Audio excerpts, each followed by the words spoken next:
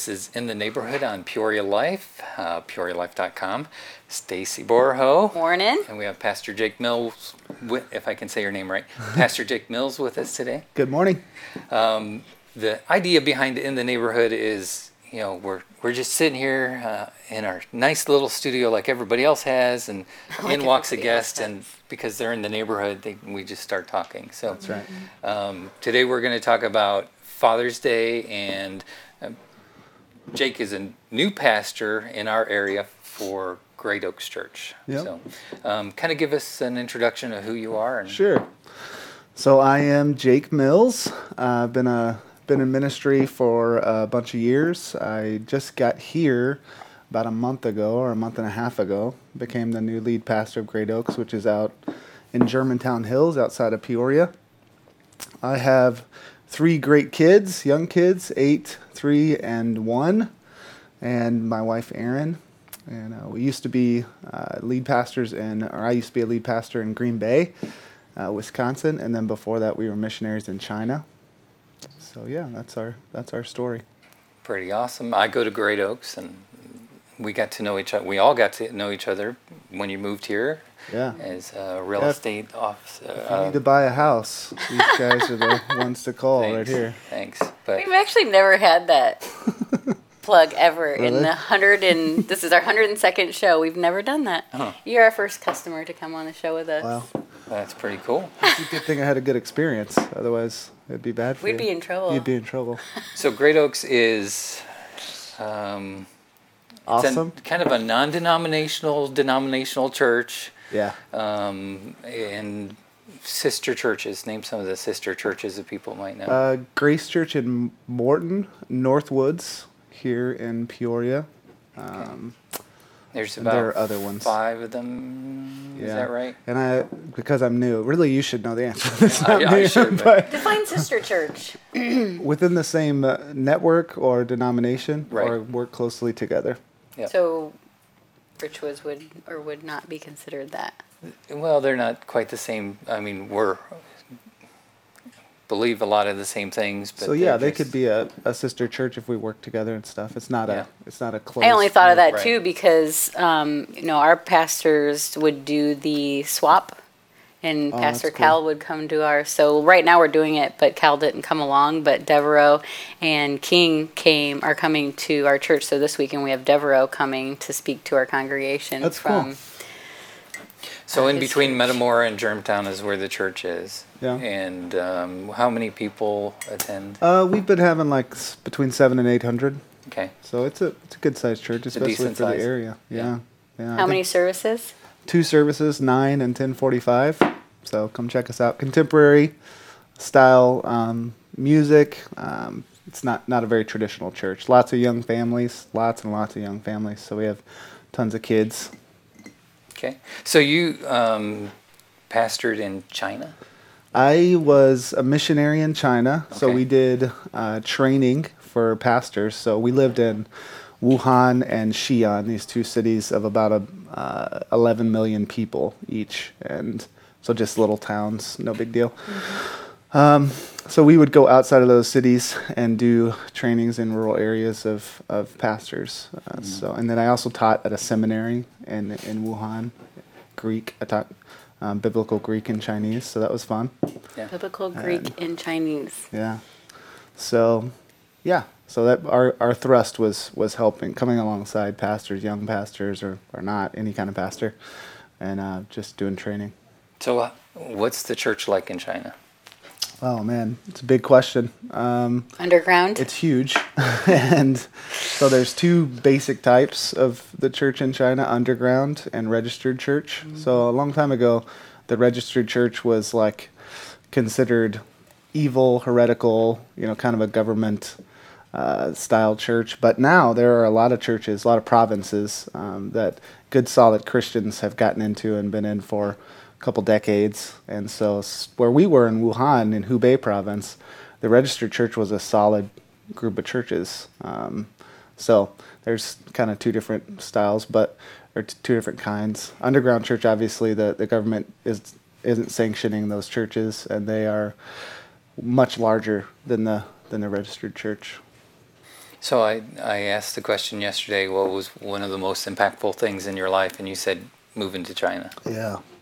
Yeah, moving to China, I mean, the most impactful thing in my life is that, Christ came into my life and transformed me. But outside of that, and I guess marriage probably ranks up there, I should say that. But outside of that, this experience in China just really shaped us. My wife and I took our 3-month-old daughter at the time, our first kid, and it just, in a lot of ways, transformed us, transformed me ministry-wise, like as far as how I feel and what I think about the gospel, how I explain the gospel.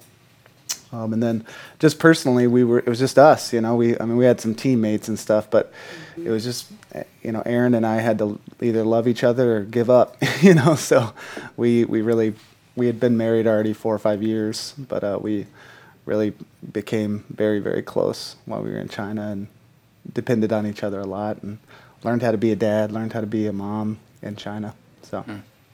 How did you get to China? Like, that's such a... Where did you grow up? We took planes, but you could...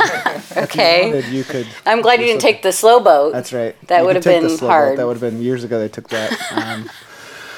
We were youth pastors in Abilene, Texas, where we're from, or I was a youth pastor, and we were on a short-term mission trip to China, 2 weeks.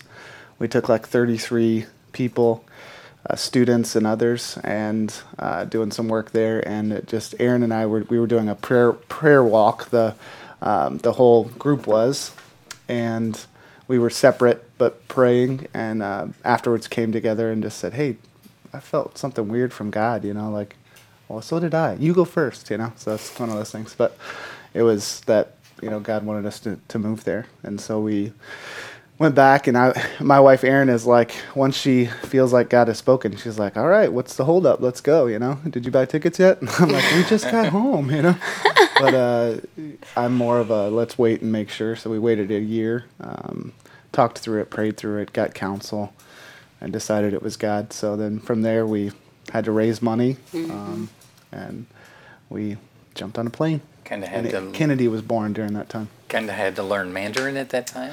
We didn't learn any Mandarin before we went. So we went to language school when we got there. It was a one-on-one language school in Xi'an, so we learned really fast and saw a lot of success with that.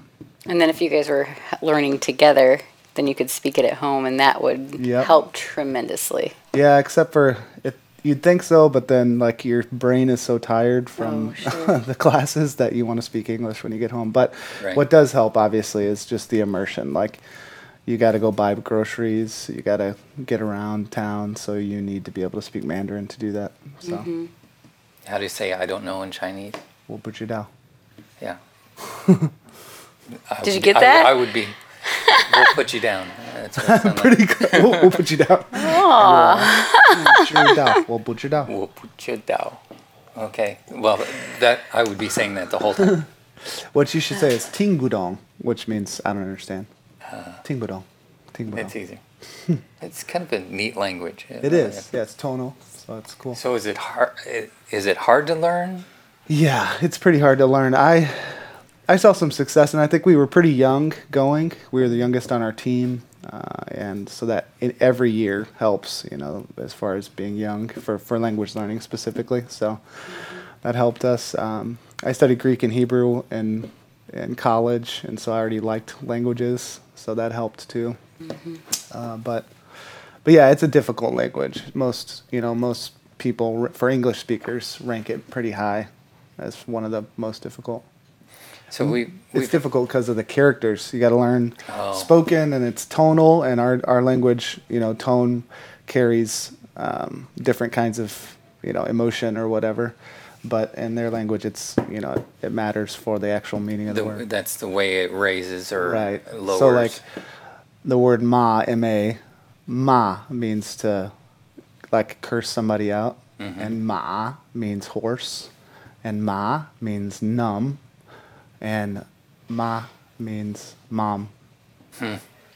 So that's just 4. There's more. There's not more tones, but there's more mas. Wow. So yeah, so it's crazy. So talk to us about missions a little bit, because we talked just a little bit yesterday.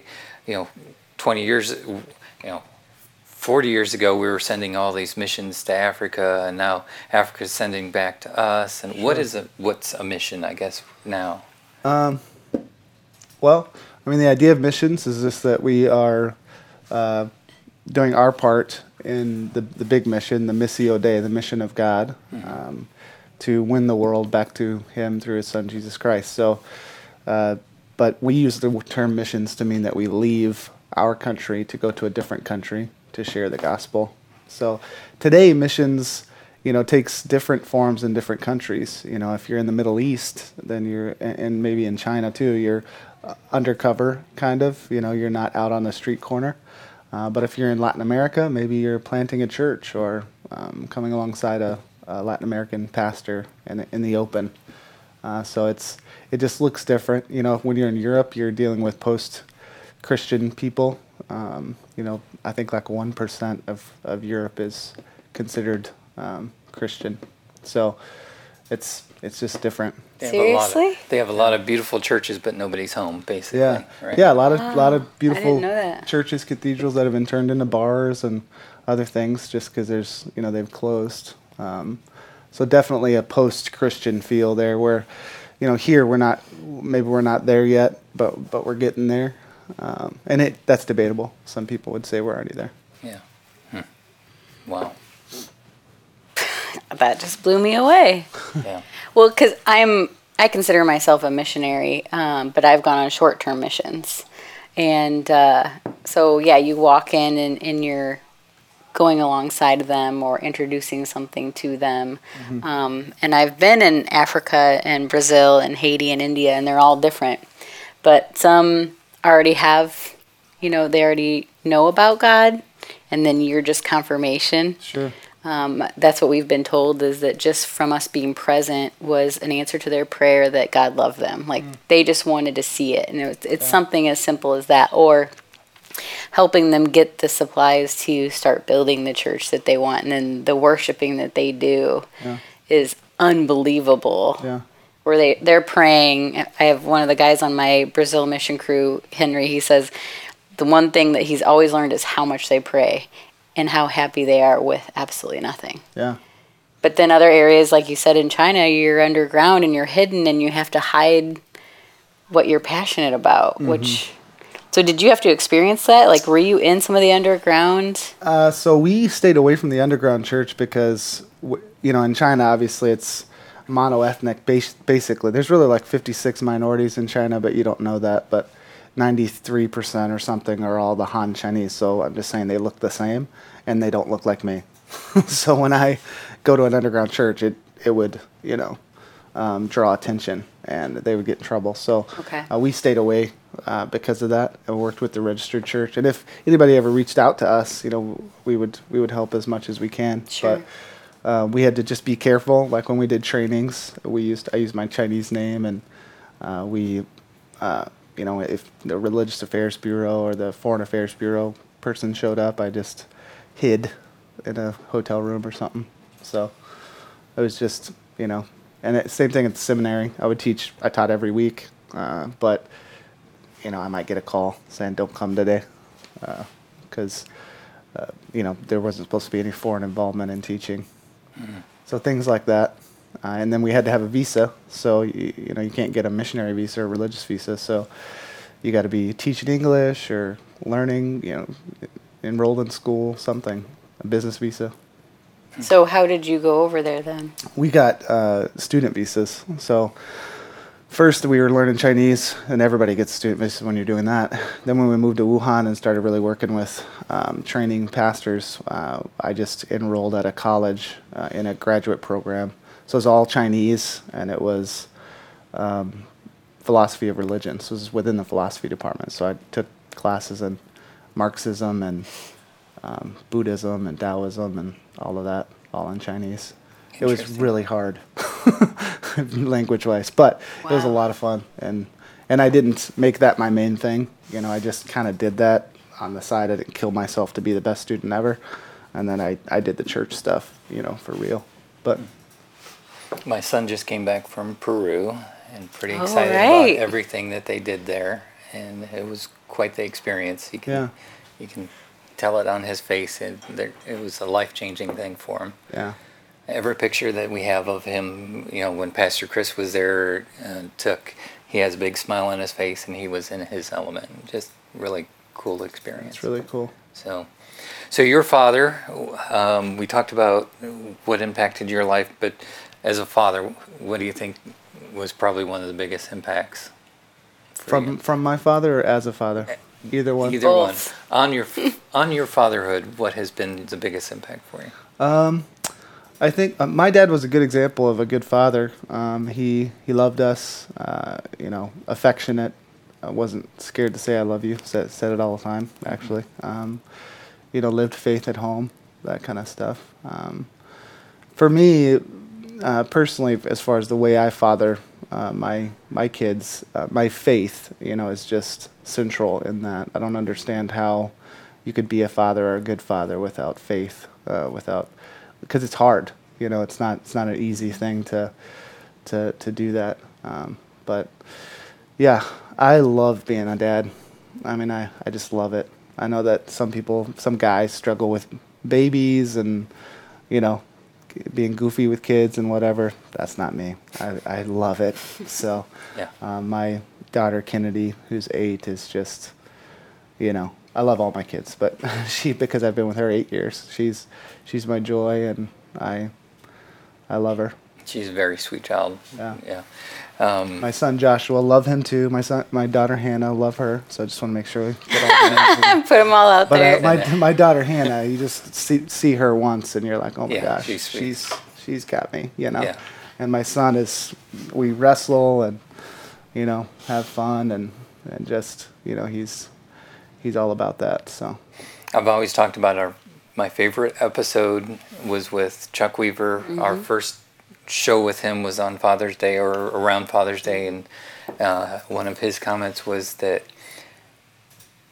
well, he said all, but I would say majority of all of Peoria's problems would be solved if fathers stepped forward. I totally agree. And Yeah. that's pretty impactful.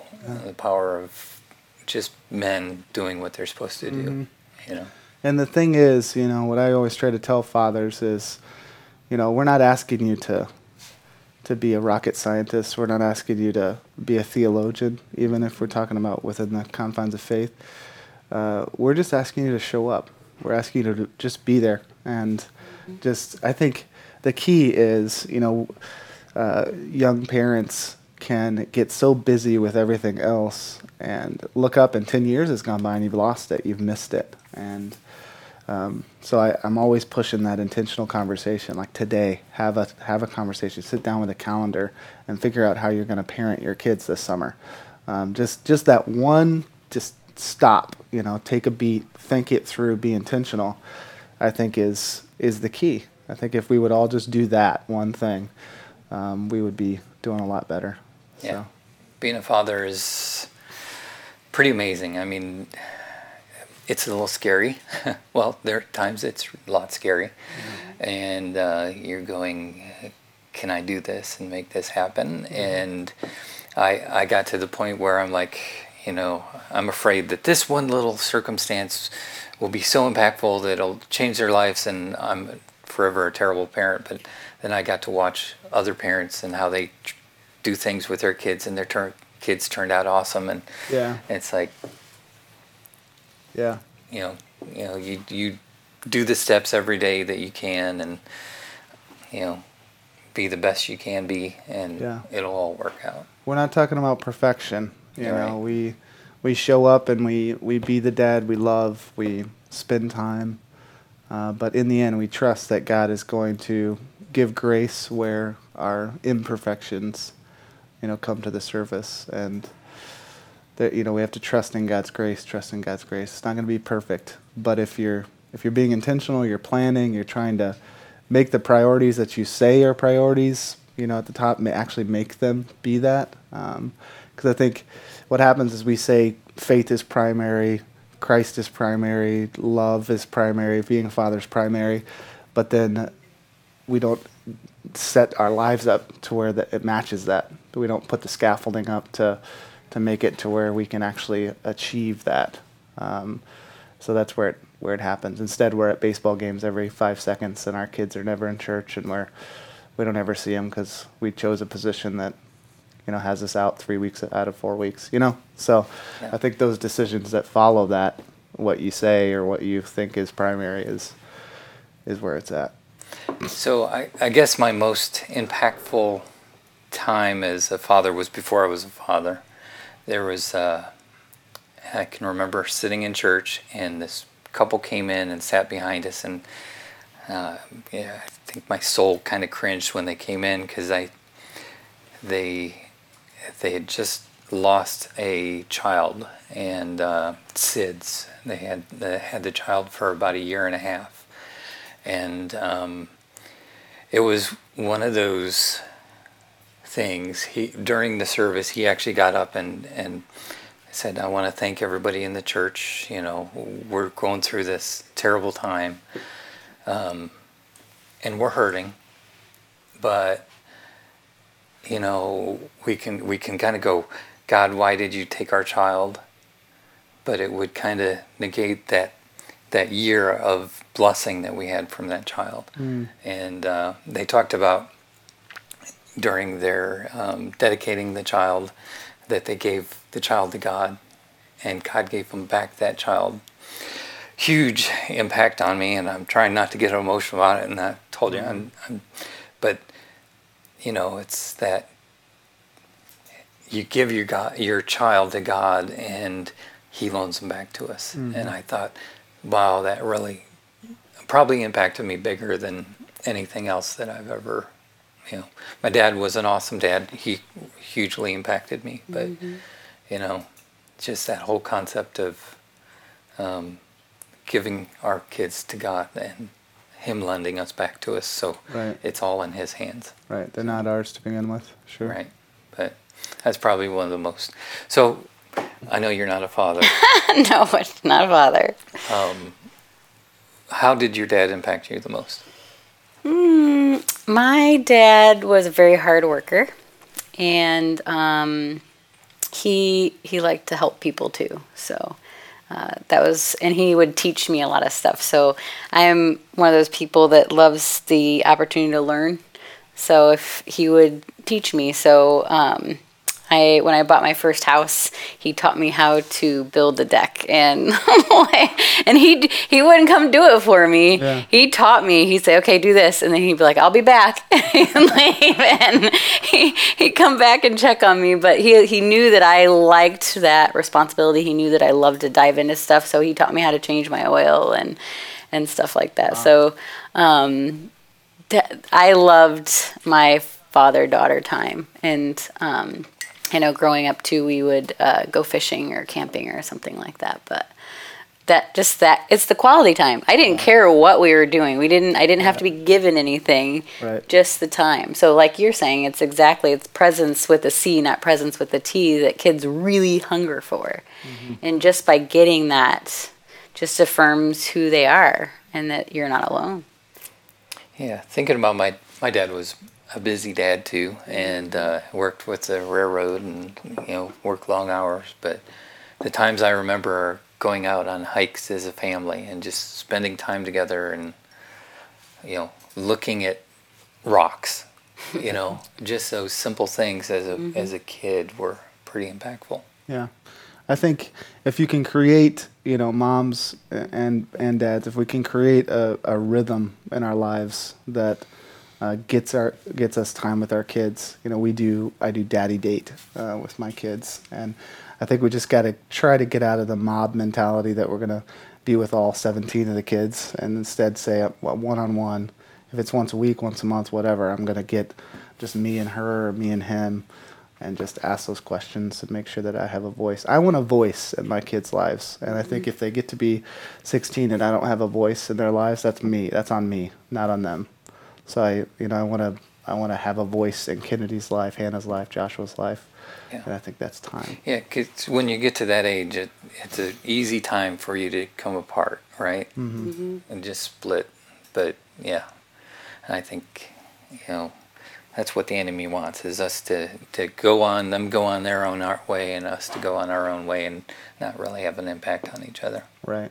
But Absolutely. I think my kids have changed me as much as I've changed them too. Yeah. Oh man, you think you understand things, you think you know things, and when Kennedy was born, I mean, with understanding the love God has for us, our Father has for us, it's not to say that you can't get there without kids. I'm just saying that when Kennedy was born, I just understood that so much better, because now I'm looking at this baby who offers me nothing. Can't do the chores, can't pay the bills, can't talk to me, entertain me, whatever. And yet I would give my life for her. And, that's the way God is with us. I mean, we have nothing to offer him. We cannot increase his whatever. We can't do it. And yet he still loves us enough to give his life for us. So, yeah, you're right. Having kids has changed me too, for sure. Wow. So, one thing that we like to talk about here is, how do you get involved? That's a lot of it. How can we get involved as far as the church, as far as missions? I know that's a pretty open statement. Sure. I mean, I don't know where our listeners are exactly, but if you can get involved in your local church, go.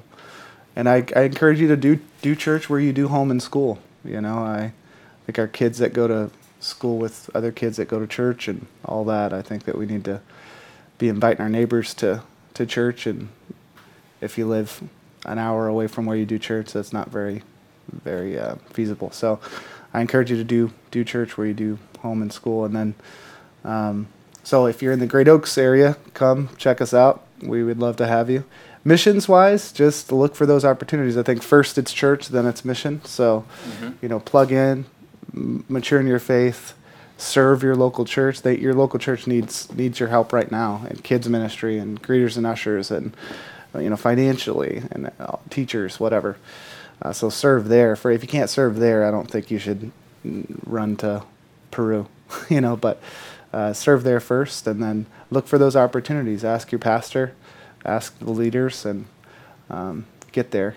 And I've always said that I think every serious, mature Christian should go on at least one international mission trip. It will transform your life. If you've never been before, it will open up your worldview. It will transform your life for sure. So no excuses, Just go to one, and it'll be good. Yeah, my dad spent a lot of time doing mission trips around the country and different areas. So, yeah, get involved. That's what we always talk about. I can't wait to hear your son's story. Are you bringing him on? Good question. It depends on him. I'll leave that up to him. Well, you've been listening to In the Neighborhood. We're on WPEO Saturday mornings. We're also on GPS TV. That's cable TV throughout Peoria, East Peoria, and even Canton. On Friday nights, and PeoriaLife.com. And make sure you spend time and love your kids. Happy Father's Day. Happy Father's Day. PeoriaLife.com